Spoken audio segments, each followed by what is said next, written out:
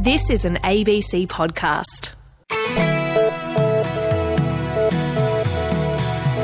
You're listening to The Country Hour on ABC Radio South Australia and Broken Hill.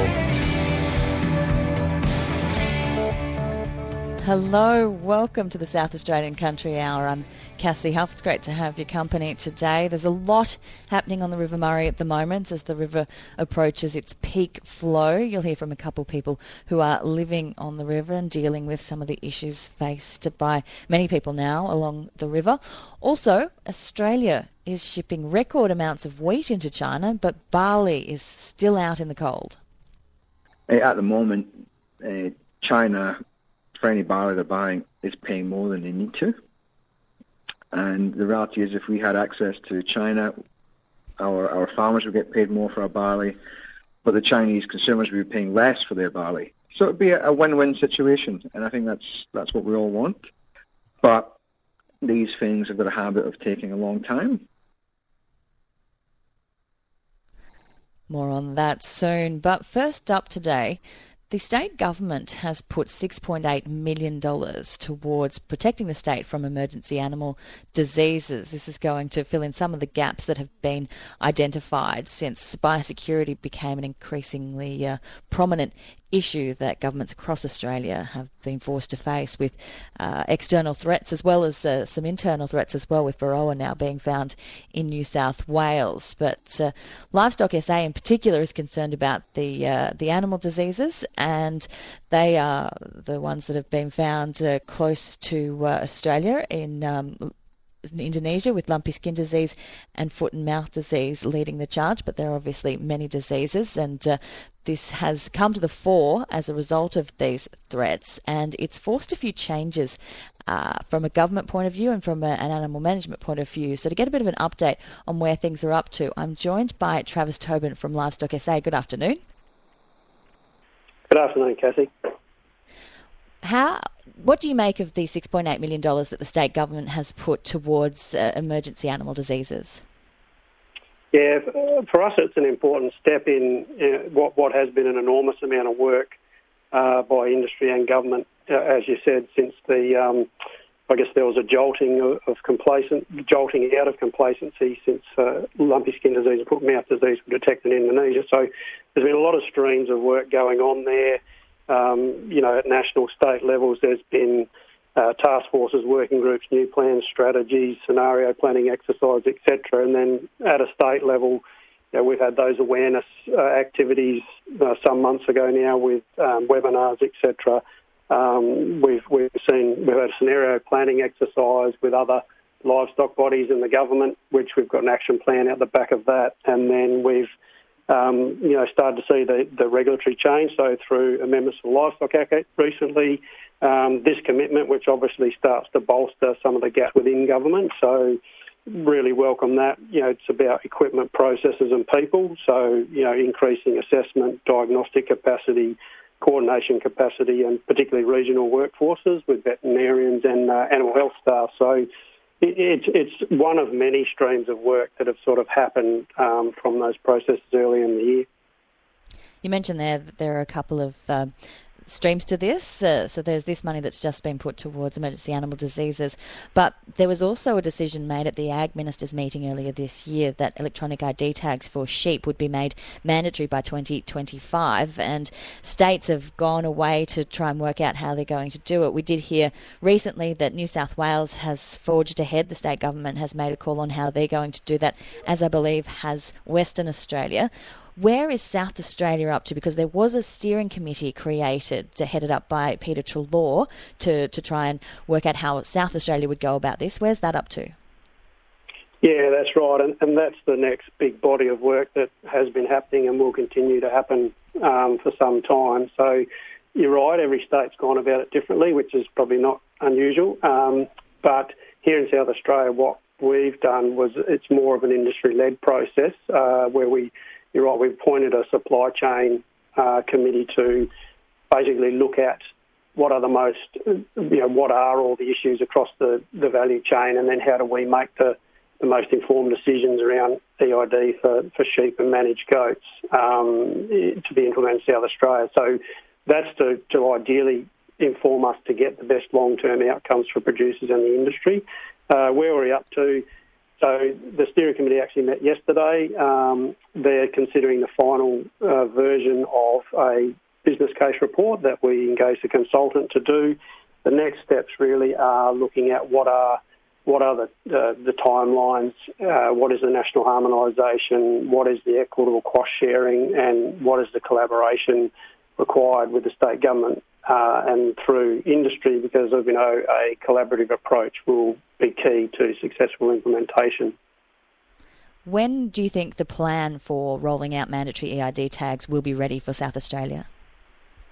Yeah, so it's an iterative process and things are moving quite quickly, and some decisions are taken out of your control. So the next time frame really is March to have an implementation plan for South Australia. So and that's off the back of the federal government at last budget announced 46 or 7 million, I think it was, 20 of which was to incentivise cost-sharing arrangements and co-investment arrangements with jurisdictions. So that we're working towards a March deadline for that. And as you said before, some states have already come out and identified what they're doing, and that's important for us from an implementation perspective because, as we know, South Australia is the only mainland state that borders every other state. So harmonisation is pretty critical for us to be able to manage businesses more effectively and including up and down the supply chain. So there are things being announced all the time. The other one was we've been given market signals. The processing sector announced last week that any lambs born after 1 January 2025 has to have an electronic tag, and they're basically saying no. All movements of sheep and managed goats will need electronic identification by 1 January 2027. So some of those timelines are there that we need to work in and around, and then it's just how we do that in the most collaborative way in the state to make it effective. And encouragingly that we have seen that through this process. There's been really good collaboration within industry and really good collaboration between industry and government at all levels. So we're looking for that to continue. We're looking to really land on the harmonisation as best we can, equitable cost sharing and collaboration through industry and government. 2025 sounds a long way away, but we are about to enter 2023. Do you think it's going to be enough time to get everything sorted out, from the sale yards to the truck drivers to the on-farm work that has to happen? Yeah, it will come around quick, and like everything, implementation is only as effective as how well you plan and then how well you resource it. So, that's exactly part of it, identifying not only what are the technical aspects, what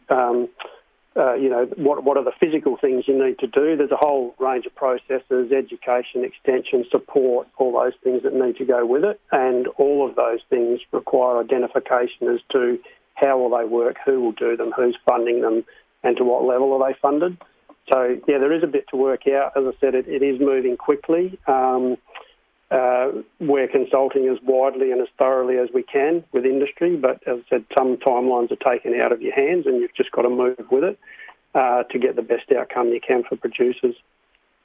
It's largely irrelevant because the government has mandated it, but what sort of support are you hearing from livestock producers, or sheep producers in particular?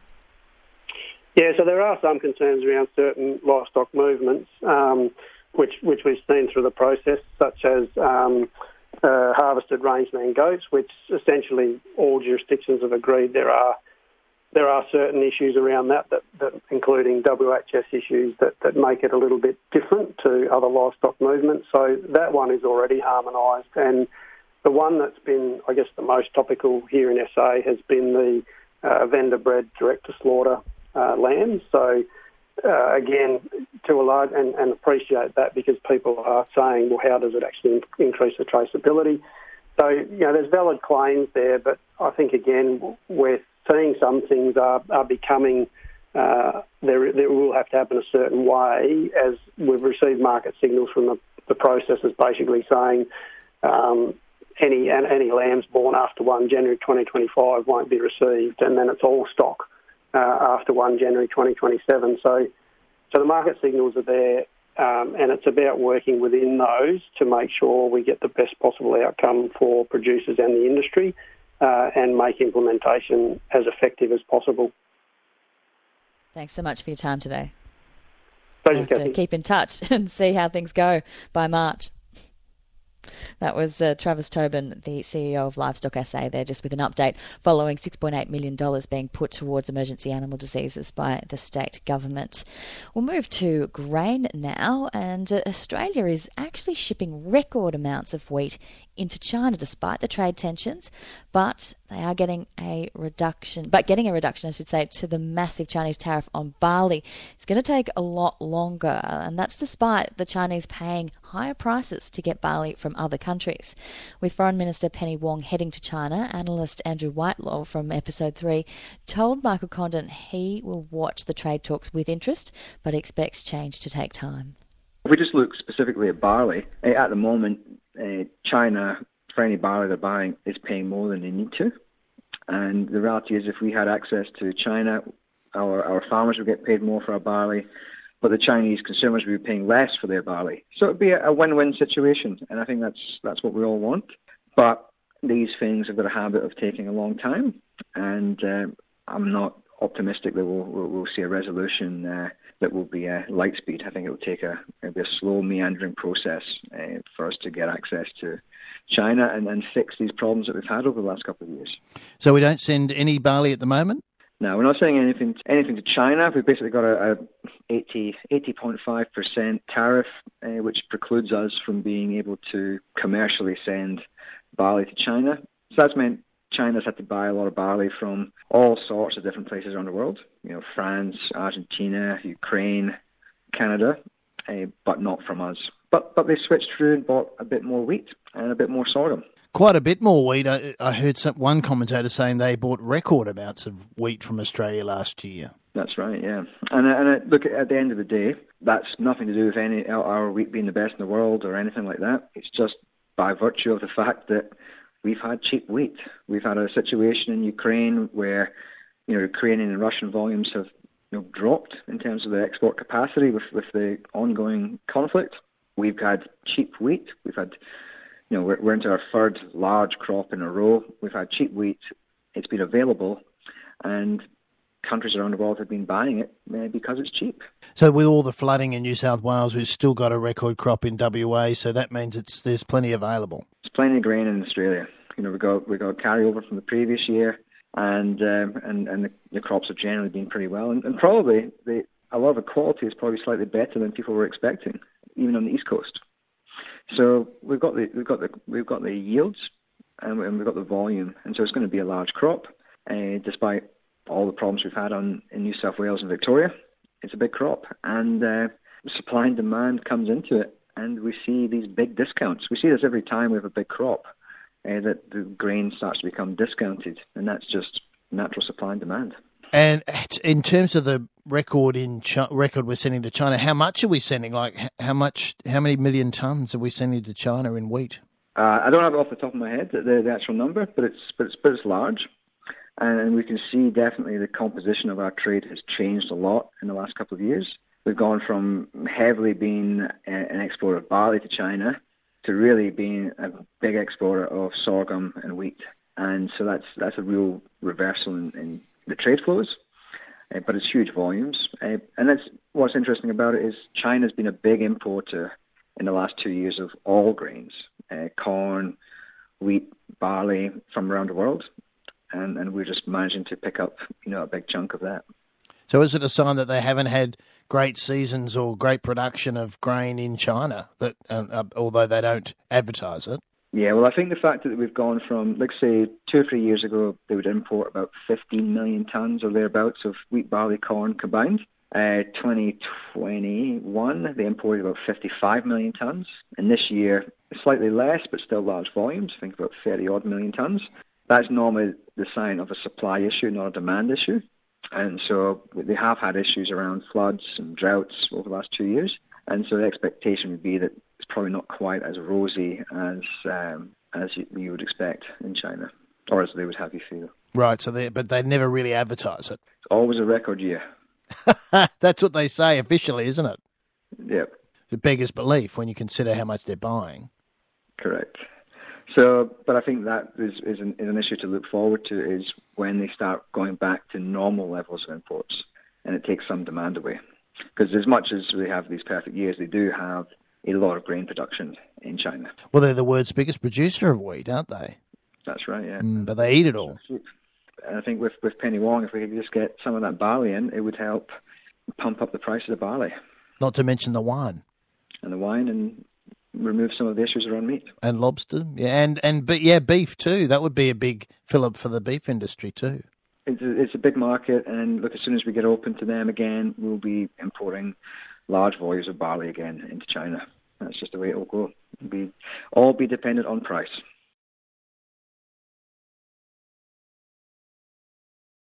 That was Andrew Whitelaw speaking to Michael Condon there. He's an analyst with Episode 3. It is 20 minutes past 12. Now, if you were looking outside last night, you probably caught a bit of an electrical storm. There were a lot of electrical strikes across the state yesterday. I heard a few little fires were started. Fortunately, the rain put them out. But hard, fast and strong is the way Peter Whittlesey used to describe the hailstorm that hit Mount Ebor Station last night. The station, found roughly 80 kilometres north of Woomera, not only received marble-sized hailstones, but over 50 mil of rain as well. And he says that brings their rainfall total to 381 millimetres for the year, more than double what they'd receive annually.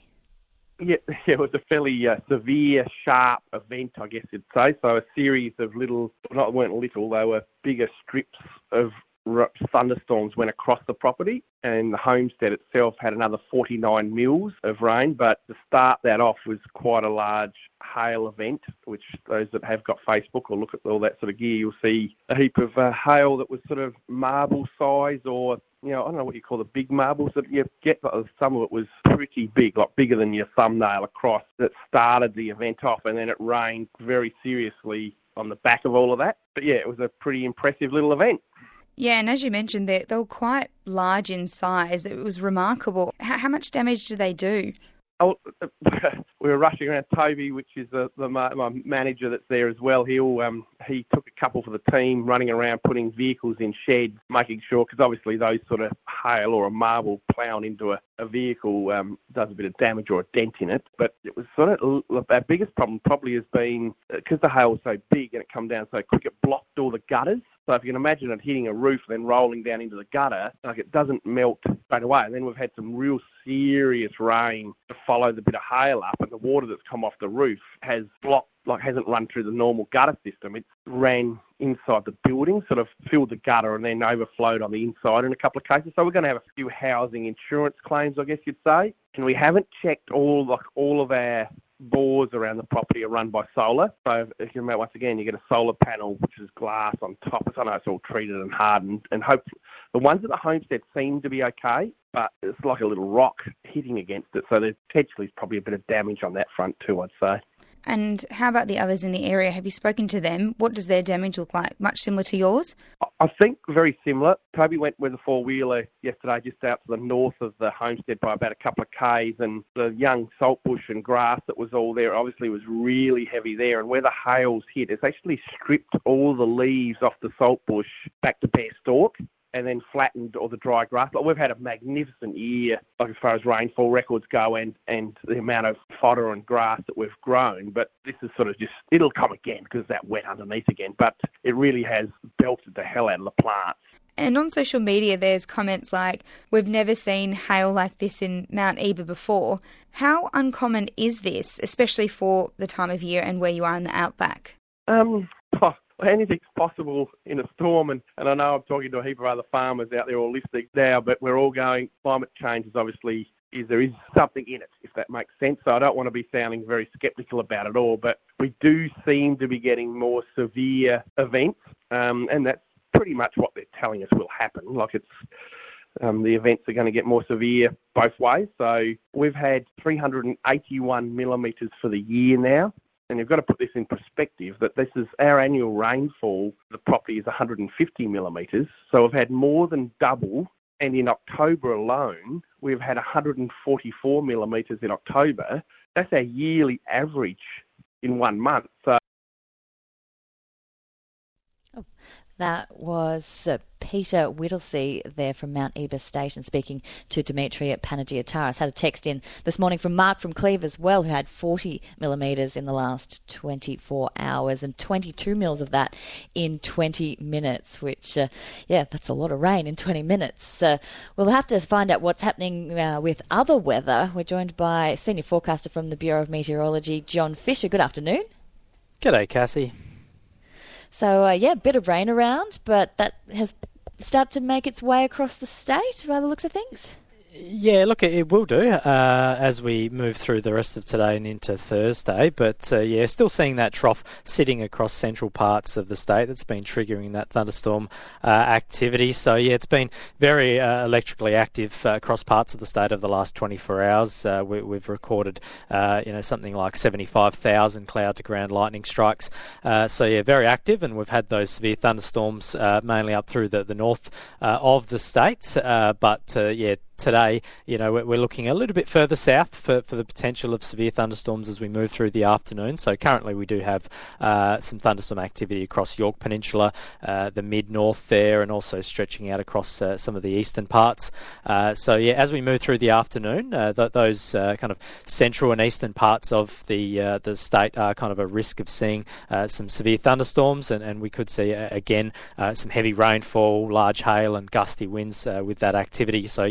Very much kind of watching those storms at the moment. In terms of rainfall, probably looking at 5 to 20 millimetres with this thunderstorm activity for the remainder of today in kind of patchy areas, but some of the heavier kind of falls could be in that kind of 20 to 40 millimetre range today, Cassie. So certainly some heavy downpours on the way, and we can kind of feel that humidity in the air as well with this activity. But as we move through the rest of the week, we're looking at some milder conditions developing across the south of the state as that trough moves eastwards and a high starts to move into the bite on Thursday. So not a strong high pressure system, but we will see kind of moderate southerly winds come in behind it, maybe some fresh sea breezes as well, and that kind of pattern persists for Thursday through to Christmas Eve there, Saturday.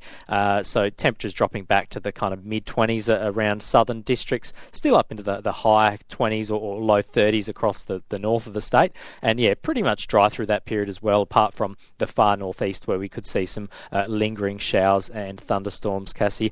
And then for Sunday, Christmas Day there, looks like temperatures do start to jump up across the state. So southern coastal areas probably will still be under a kind of a milder southerly or sea breezes there on Christmas Day in the mid-20s, but elsewhere looking at kind of low to mid-30s. A bit of a warm one for much of the state on Christmas Day, and some sunny conditions there. Not too bad conditions, but certainly it does look to warm up after that. So as we head into early next week, Cassie, so from Boxing Day onwards, we are looking at a very kind of hot period. So the tropics are starting to become a bit more active, and what that often means is we see some of that heat that's been building up over the north of the continent push down across the southern areas, and we're looking at potential heat wave conditions with temperatures either in the high 30s or low 40s for Monday, Tuesday, and then we'll see a change move across at this stage probably this time next week on Wednesday with some more thunderstorms in that. So keep an eye at that on that heat next week, Cassie. But in the meantime, we've just got these thunderstorms contracting eastwards today with some possible severe conditions. It does sound like it is going to get very hot. Thanks for that, John. We'll keep in touch with the Bureau of Meteorology to hear how the weather will change over the next week or so. Thanks so much for that. That was John Fisher from the Bureau of Meteorology. In the far west of New South Wales, the upper western will be partly cloudy tomorrow. There's a medium chance of showers, most likely in the afternoon and evening. There could be a thunderstorm around as well. Overnight temperatures will fall to between 19 and 22 degrees, but the daytime temperatures will reach the low to mid-30s. The lower western will be partly cloudy. There's a high chance of showers in the east, a medium chance elsewhere, and again, maybe some thunderstorms around as well.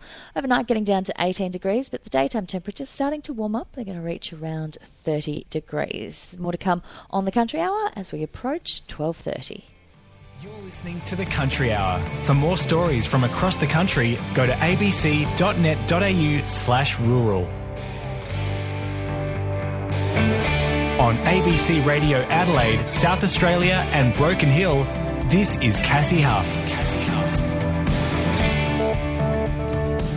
Hello, it's great to have your company today as all eyes are on the river as flows approach the forecast peak. Soon you're going to hear from people in both the Riverland and Murraylands about what's happening on the ground as this river really swells to be a massive river at the moment. And also, coming up in the next half hour, you would have heard a lot about seaweed in recent years. Asparagopsis has really made a name for itself as a potential methane abatement measure, but there are other uses for seaweed as well. You're going to hear why tuna company Dinko Tuna is harvesting natural seaweed. So we turn it into something that become useful, and that's we now very exciting that we got some seaweed fertilizer, and another one is to do with pigment. It's some interesting work that's happening there out of Port Lincoln. We'll have more on that soon, but first we have to find out what's making news with Matt Coleman. Good afternoon. Hello, Cassie. In the news this afternoon, the South Australian Government says bans on recreational uses of the flooded River Murray do not extend to businesses, which can stay open. Some river-dependent businesses had thought the immediate ban on swimming, fishing and recreational activities meant that they would need to stop operating. However, the Emergency Services Minister Joe Sockarch says businesses are exempt under the changes. The state government has launched a series of campaigns encouraging people to spend big to support Riverland producers this Christmas amid the flood emergency. Producers in the region are struggling with both the tourism downturn and damage from floodwaters inundating crops. And the union representing bus drivers in Adelaide won't rule out industrial action on Christmas or New Year's Eve as a bitter pay dispute with Torrens Transit drags on. More than 1,000 drivers have overwhelmingly voted to take industrial action, which will begin by ditching uniforms and could then extend to strike action. More news at 1 o'clock. Thanks for that, Matt Coleman there. And as he said, more news at 1 o'clock. Now, the river is certainly in full force across the Riverland. Leah Beard's family has had to move into emergency accommodation in Berry, which is a long way from their home in Taylorville after power was shut off, despite the fact that they're actually quite a long way from floodwaters. And with a young baby, it's a very difficult situation. Leah Beard joins me now. Good afternoon. Hello, how are you going? I'm well, thank you. How are you going? Yes, we're going okay. We've got no power and water, but we are very safe from flooding, thankfully. So your house is not under any threat from the river, but no. The power has been cut off. What has that meant for you? So for us, no power also means no water because we pump directly from the river. So we've got no flushing toilets, no showers, no air conditioner, no water for our livestock. So I've only got a few sheep and chooks and gardens. Yeah, so nothing really. So that sounds like you can't live there if you don't have access to any of that. It is very challenging at the moment. So we are currently have emergency accommodation at Berry, which is solving some problems. But we are having to, it's about 180 k's round trip every day to go and check feed animals, make sure they've got water. Plus the fuel for generators is quite expensive and going back to top them up daily as well. And what are those generators? What are you actually keeping going? You'd have to keep your fridges going? Is there anything else you can, and stock water? Just a pump to fill up tanks to get water out to stock. A freezer and a fridge, and just for lighting. Like we've got our son who's sort of between both places because he works locally to home. So if he's around at night time, light for him. How long are you going to be able to keep up this situation? Because were you saying it's a 180k round trip for you to go and check every day? Yeah, it is 180k. So we're trying to decide at the moment what we do, whether we go back home and we are trying to sort out a long-term solution with power at home, but given the very short notice we were given, it's quite difficult. And we've spent all our time sort of at the moment getting water happening. So yeah, we're trying to decide what we do long-term and make a workable solution. When you say long term, how long are you expecting to have your power cut for? So the text message we received told us February or March next year. February or March? Gosh, that's months. Why so long? Because apparently where our water comes over, like our power comes under the river apparently and then up over floodplains. And then distance now between the power lines and the water is under 3.5 metres. So we have to wait for that water to go back under that level before our power can be restored, which could be a very long time, given our peak is still 3 to 4 weeks away at our place. Oh, really? So does that mean that water is on the wrong side, effectively, of the levee now, and you'll have to wait for all that water to be removed before the power can come back on? Yeah, well, essentially we're on the other side of the river too, where our power comes from. So until the river gets lower, we just have to wait. And I know you've got a young child. How is your child going with all this activity? Yeah, it's actually quite challenging. Like when we go back to the place, because we've run batteries to run lights for when we're back there and power leads for fridge and freezers. He thinks they're great toys and is spending the day getting to them and playing with them, and we're just constantly removing him from getting to power and batteries. Dangerous situations. Yeah. Yeah, and he is a bit unsettled just with all the coming and going and no routine happening at the moment. Yeah, and Christmas Day must be sort of the furthest thing from your mind at the moment. Yeah, it is at the moment, actually. It's not something we've really thought too much of at the moment. Well, I do hope you're able to find a workable solution. If you are thinking about moving back into your house, when do you think you will go back there? We're not entirely sure. We've got emergency accommodation till after Christmas at this stage with the option that we can extend. So as we were given next to no notice, like we were told at 10 to 9 at night, but the next morning our power was gone. So we've sort of spent the last couple of weeks working out a solution for water. So now we can think about power as a long-term solution. Are there many people in the same situation as you who had their power cut off at short notice? I'm not sure. In our little area, there's one other business and maybe a couple of shacks and maybe one or two other people. But I'm sure there are other people that I don't know about affected in various different areas along the river. Well, I know you've got a million things to do, so thank you so much for coming on and explaining your situation today. I hope you are able to find a workable solution so that you don't have to keep travelling backwards and forwards, because that's going to cost you a fortune in fuel. Yes, it is getting quite expensive in fuel and the cost of generators and petrol for pumps at the moment, so it is very challenging. How much do you think this will cost you? Have you done any sort of back-of-the-envelope numbers on it? Roughly, just to buy the pumps and generators, it'll be $5,000 to $6,000. And we're going through a Jenny of fuel a day, so about 20 litres of fuel a day to keep them running. So, yeah, I haven't done any long-term sums, but they're just sort of quick sums. Just day-to-day trying to keep things going. Well, do make sure you try and access some of the grants that are available. I'm sure that there's support at some of the recovery centres and things like that. Hopefully you can access some support, because that's a big outlay for your family. I hope everything comes together for you, and it's a tough thing to be going through, especially in the lead up to Christmas. So thank you so much for having a chat with me today. Okay, thank you. Thanks, Leah. That was Leah Beard, who normally lives near Taylorville in the Riverland, but has moved into emergency accommodation at Berry because the power was shut off at their place due to the floodwaters. And it clearly sounds like they've got quite a long wait before they'll be able to get back into their place, potentially. That's happening in the Riverland. Further down the river, though, the rivers are starting to swell in the Murray lands as well. We heard earlier in the week on Monday about the Pondy levee breaching on the weekend. That's caused a lot of concern in that part of the world. And now I hear that the Tura levee might have breached as well. Steve Hine is an agronomist in the Maipolonga Tura area and head of the Progress Association. Good afternoon. Hello, how are you? I'm well, thank you. So what's happened at Tura? Yeah, so early this morning, the breach has occurred on the Tura levee bank. it's something that was not unexpected. Our levee has had an area there that's been causing some concern for some weeks, but finally has given way this morning. And who's affected by that?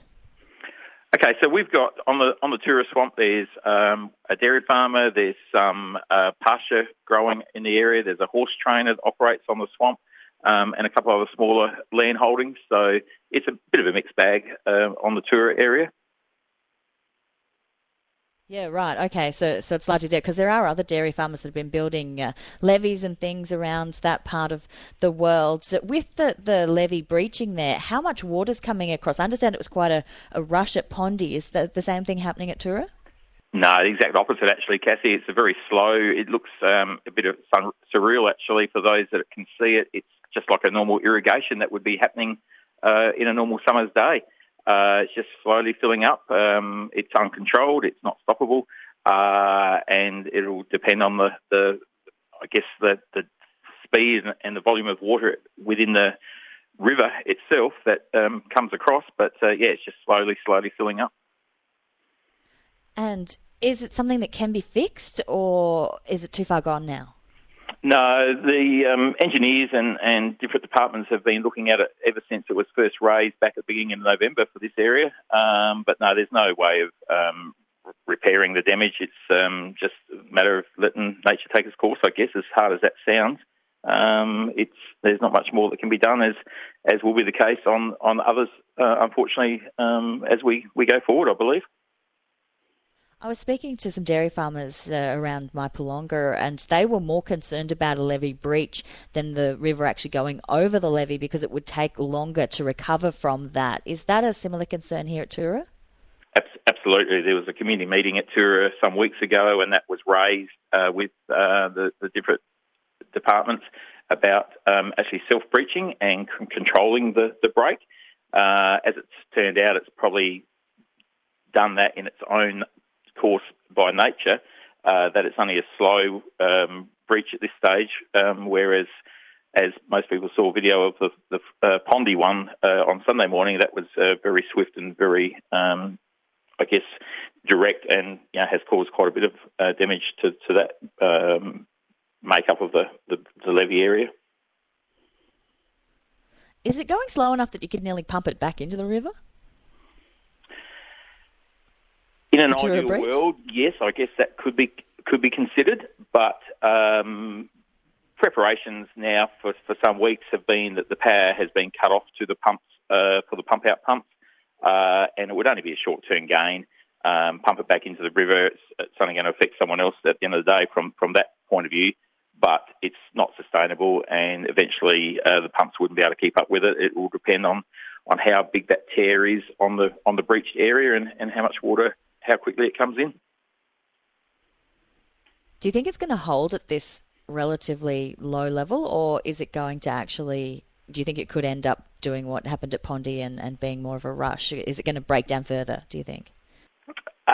Look, I'm no engineer. Can't really answer that to be truthful to you, but my gut feeling says that it will keep going like it is while there's no southerly winds blowing it back on itself and things like that, all contributing. But the ultimate outcome is going to be filled up like Pondy and what, like I said, like some of the others will, given time. But instead of happening in 24 hours, this one might take 2 or 3 days. Maybe I can't guess as to how long, but it's certainly not rushing in any great force. And with the power situation, we were just talking about power being cut off further up the river. So are the irrigators all along that stretch of the river now also cut off from power? The irrigation part of it is cut off, yes. That's happened a few weeks ago in preparation, given that we thought this would today's event would actually be some weeks back. And I think that's just natural effort that SA Power Networks are doing to try and minimise the disruption to families and homes amongst trying to keep the business side of it, like the rural side of it, as active as possible. And I know personally there's been a lot of work done in our local area to work with the irrigators, whether they're swamp flood irrigators or vegetable or centre pivots, those type of things as well.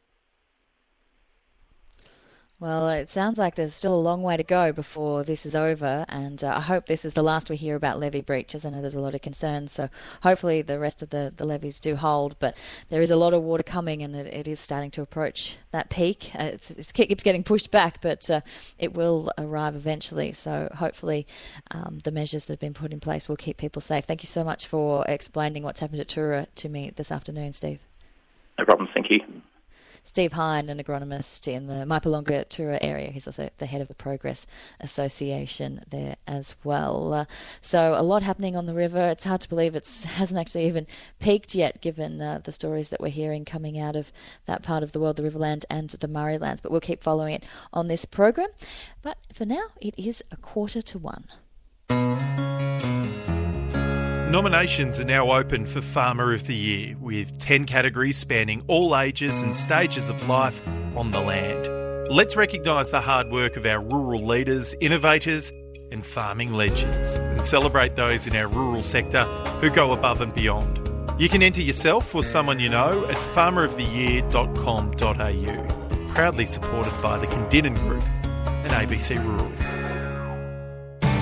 This is ABC Radio Adelaide, South Australia and Broken Hill. We've been talking about the river here in South Australia, but upstream things have been happening as well. You will have seen the floodwaters stretching out from Burke in New South Wales downstream to Menindee and obviously into South Australia. Yarthonga station near Tilpa has actually been cut off by floodwaters from the Darling River for the last couple of months. The river's peaked and the water's starting to recede, with damaged roads being assessed at the moment. But for Stuart Laliva, he actually won't be able to trade until March next year. He's speaking here with Oliver Brown. Yeah, not too bad, mate. It's dried up a lot, but the river's still up. It's still all around the house, and will probably be like that for another 3 or 4 weeks, I suppose. No, but we're going all right. The flies have got pretty well under control now. So, yeah, leading up to Christmas, we might actually have a bit of breathing space. And how long's it been since you reckon you might have had that sort of breathing space you just alluded to there? Oh, mate, it's probably been 3 months. Mixture of really wet weather, stock issues, and obviously with the river peaking and now falling. When did the river actually start coming up properly around your property? Like, has it been for several weeks now or only recently? No, we've been cut off probably 3 months now on the river road, and we have what we call a flood road, but that's been inundated by with rain, so we haven't been able to use that, but we've been able to get out in that in the last couple of weeks. If you can tell me a little bit more about this wool shed, it's fairly new, as I understand. Yeah, it's about 3-year-old, and we've been cut off, and we haven't been able to use that, and we won't be able to use it for at least another probably 6 weeks. So we'll be relying on crutching trailers and whatever to do to keep in front of the stock work.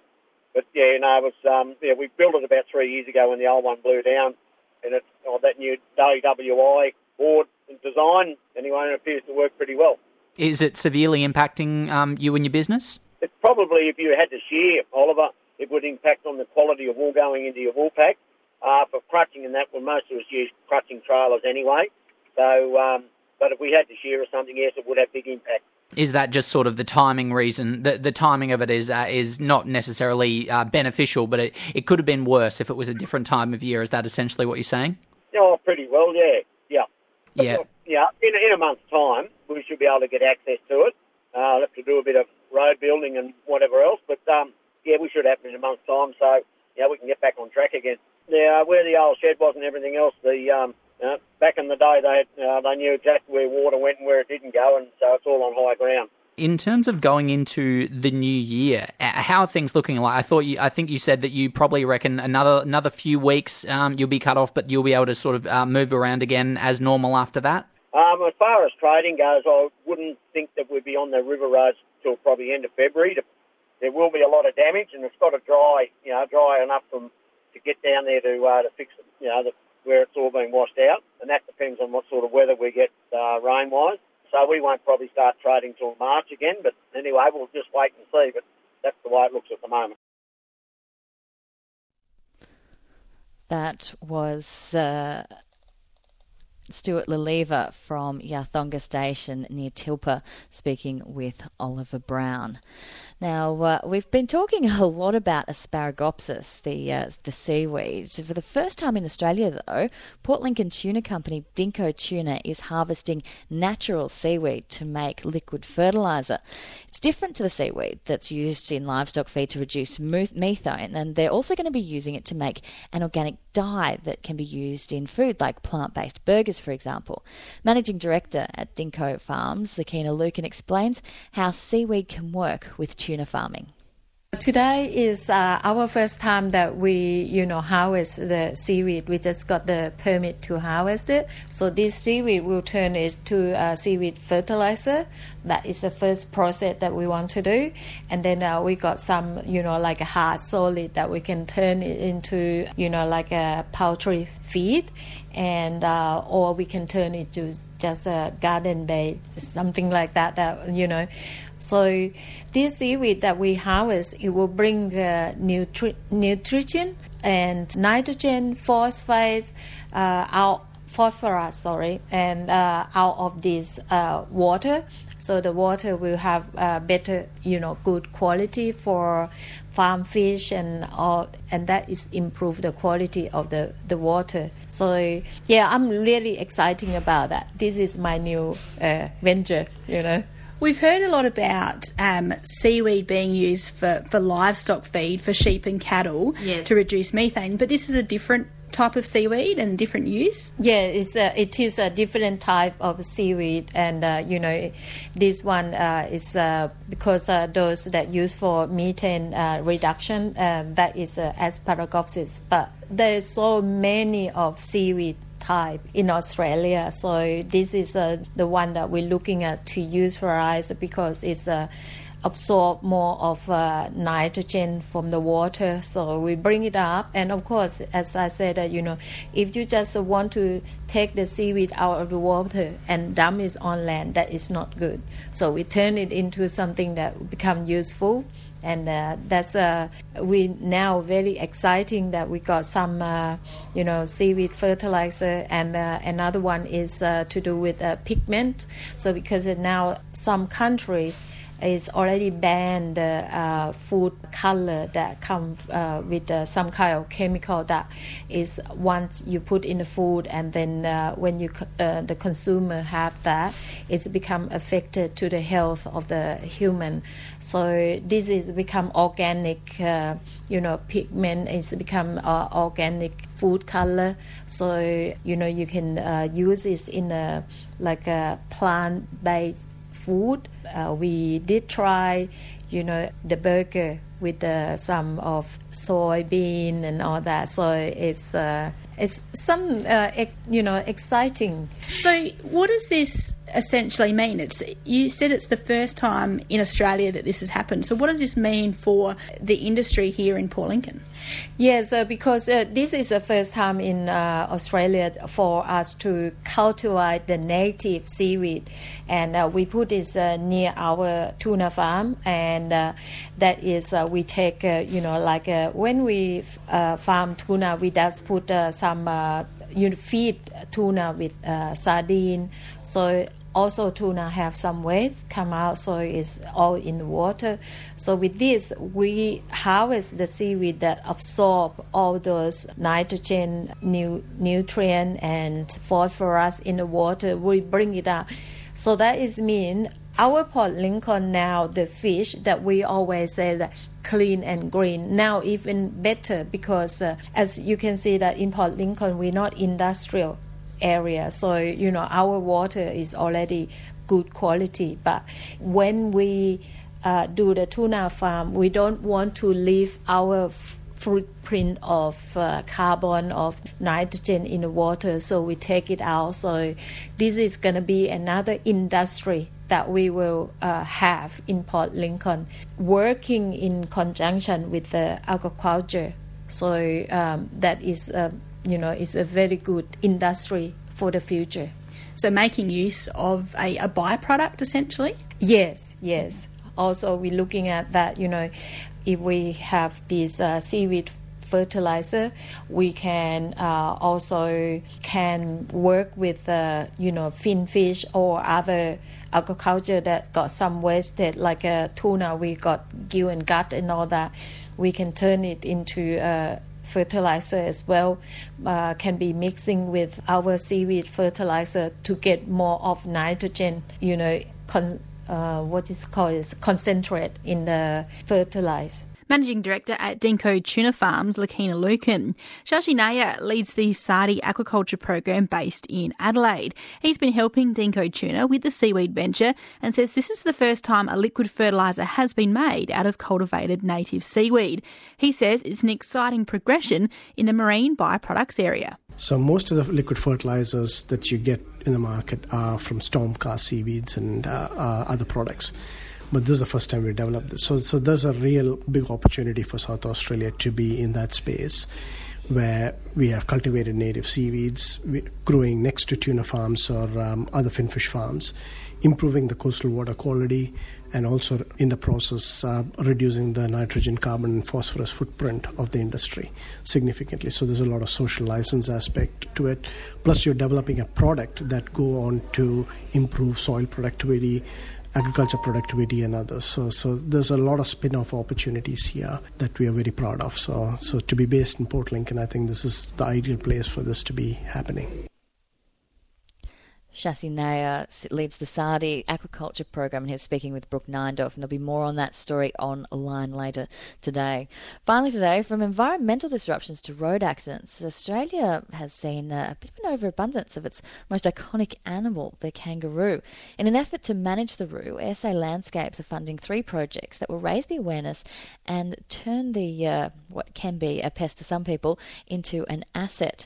Kangaroo Partnerships Program Coordinator Emily Gregg says multiple stakeholders will work to find solutions and shared wins. There's multiple impacts that overabundant kangaroos have on the ground. So there's the environmental impacts on local species, so both our plants and animals, and it's also the impact on production outcomes. So basically just eating out the pasture, not leaving enough left for our agricultural kind of purposes. And then there's also degradation for cultural sites, as well as social impacts. So I'm sure people would have experienced potential vehicle collisions on the road, and also just mental health impacts on land managers who are dealing with these really unsustainable population levels. And what is being done to keep kangaroos to a sustainable level? Yeah, so there's a few options available. So in some very particular areas, fencing and control of water points can be used successfully. So we see that with some of our natural wildlife reserves, that they can fence off an area to keep the kangaroos out and manage the impact that way. But on the broader landscape level, so particularly in the rangelands environment that we're really focused on, these methods are likely to not be enough. And so the management approaches you're looking at are through the professional harvesting industry or culling through permits issued by the Department of the Environment and Water. Is there awareness or an understanding around why there are so many kangaroos? Yeah, so we do know why kangaroos are overabundant in the environment. So essentially, when we moved into this landscape and started using it for agricultural purposes, sheep and cattle, etc., we fundamentally changed the resources that are available in the landscape, particularly around installing artificial water points and the like. And so this has resulted in further exacerbating what is a natural boom-bust cycle of kangaroo populations, but by altering those resources, we've made it a lot more dramatic. And so it really, as a result of those overabundant populations that are far beyond what would be naturally expected, because those changes are fundamentally because of us. And so it's our responsibility to kind of manage them, to maintain the environmental, agricultural and social and cultural values that we see in the landscape. And so we have that understanding about why those overabundant populations are there. And I think that's because it is such a complex issue and there's lots of voices in this space, it's hard for, the everyday person who's not in this issue as much as someone like me is to kind of understand that complexity and why we do have to do something about it. And there's quite a few different partnerships that are coming together to manage the roo situation in the rangelands. How is each playing their role? Yeah, so our project, the Kangaroo Partnership Project, so it really aims to assist in managing this threat to the environment, but it's also looking at that broader, trying to incorporate the different aspects that are really important to this issue. So we've got partners involved that are from the kangaroo industry, that are from conservation, animal welfare, and also land managers on the ground and government. So our project's funded by the Landscape Priorities Fund, and it's really about gathering all of those stakeholders together to try and explore and trial solutions that result in shared wins between all of those different groups. So essentially, as a result of that project, we've run a grant program that's trying to align with the priorities that we've identified as a kind of collective. Northern and York Landscape but Kangaroo Partnerships Program Coordinator Emily Gregg speaking with Dimitri Panagiotaris. That's all we've had time for today. It's coming up to 1 o'clock. Time for news. Discover more great ABC podcasts, live radio and exclusives on the ABC Listen app.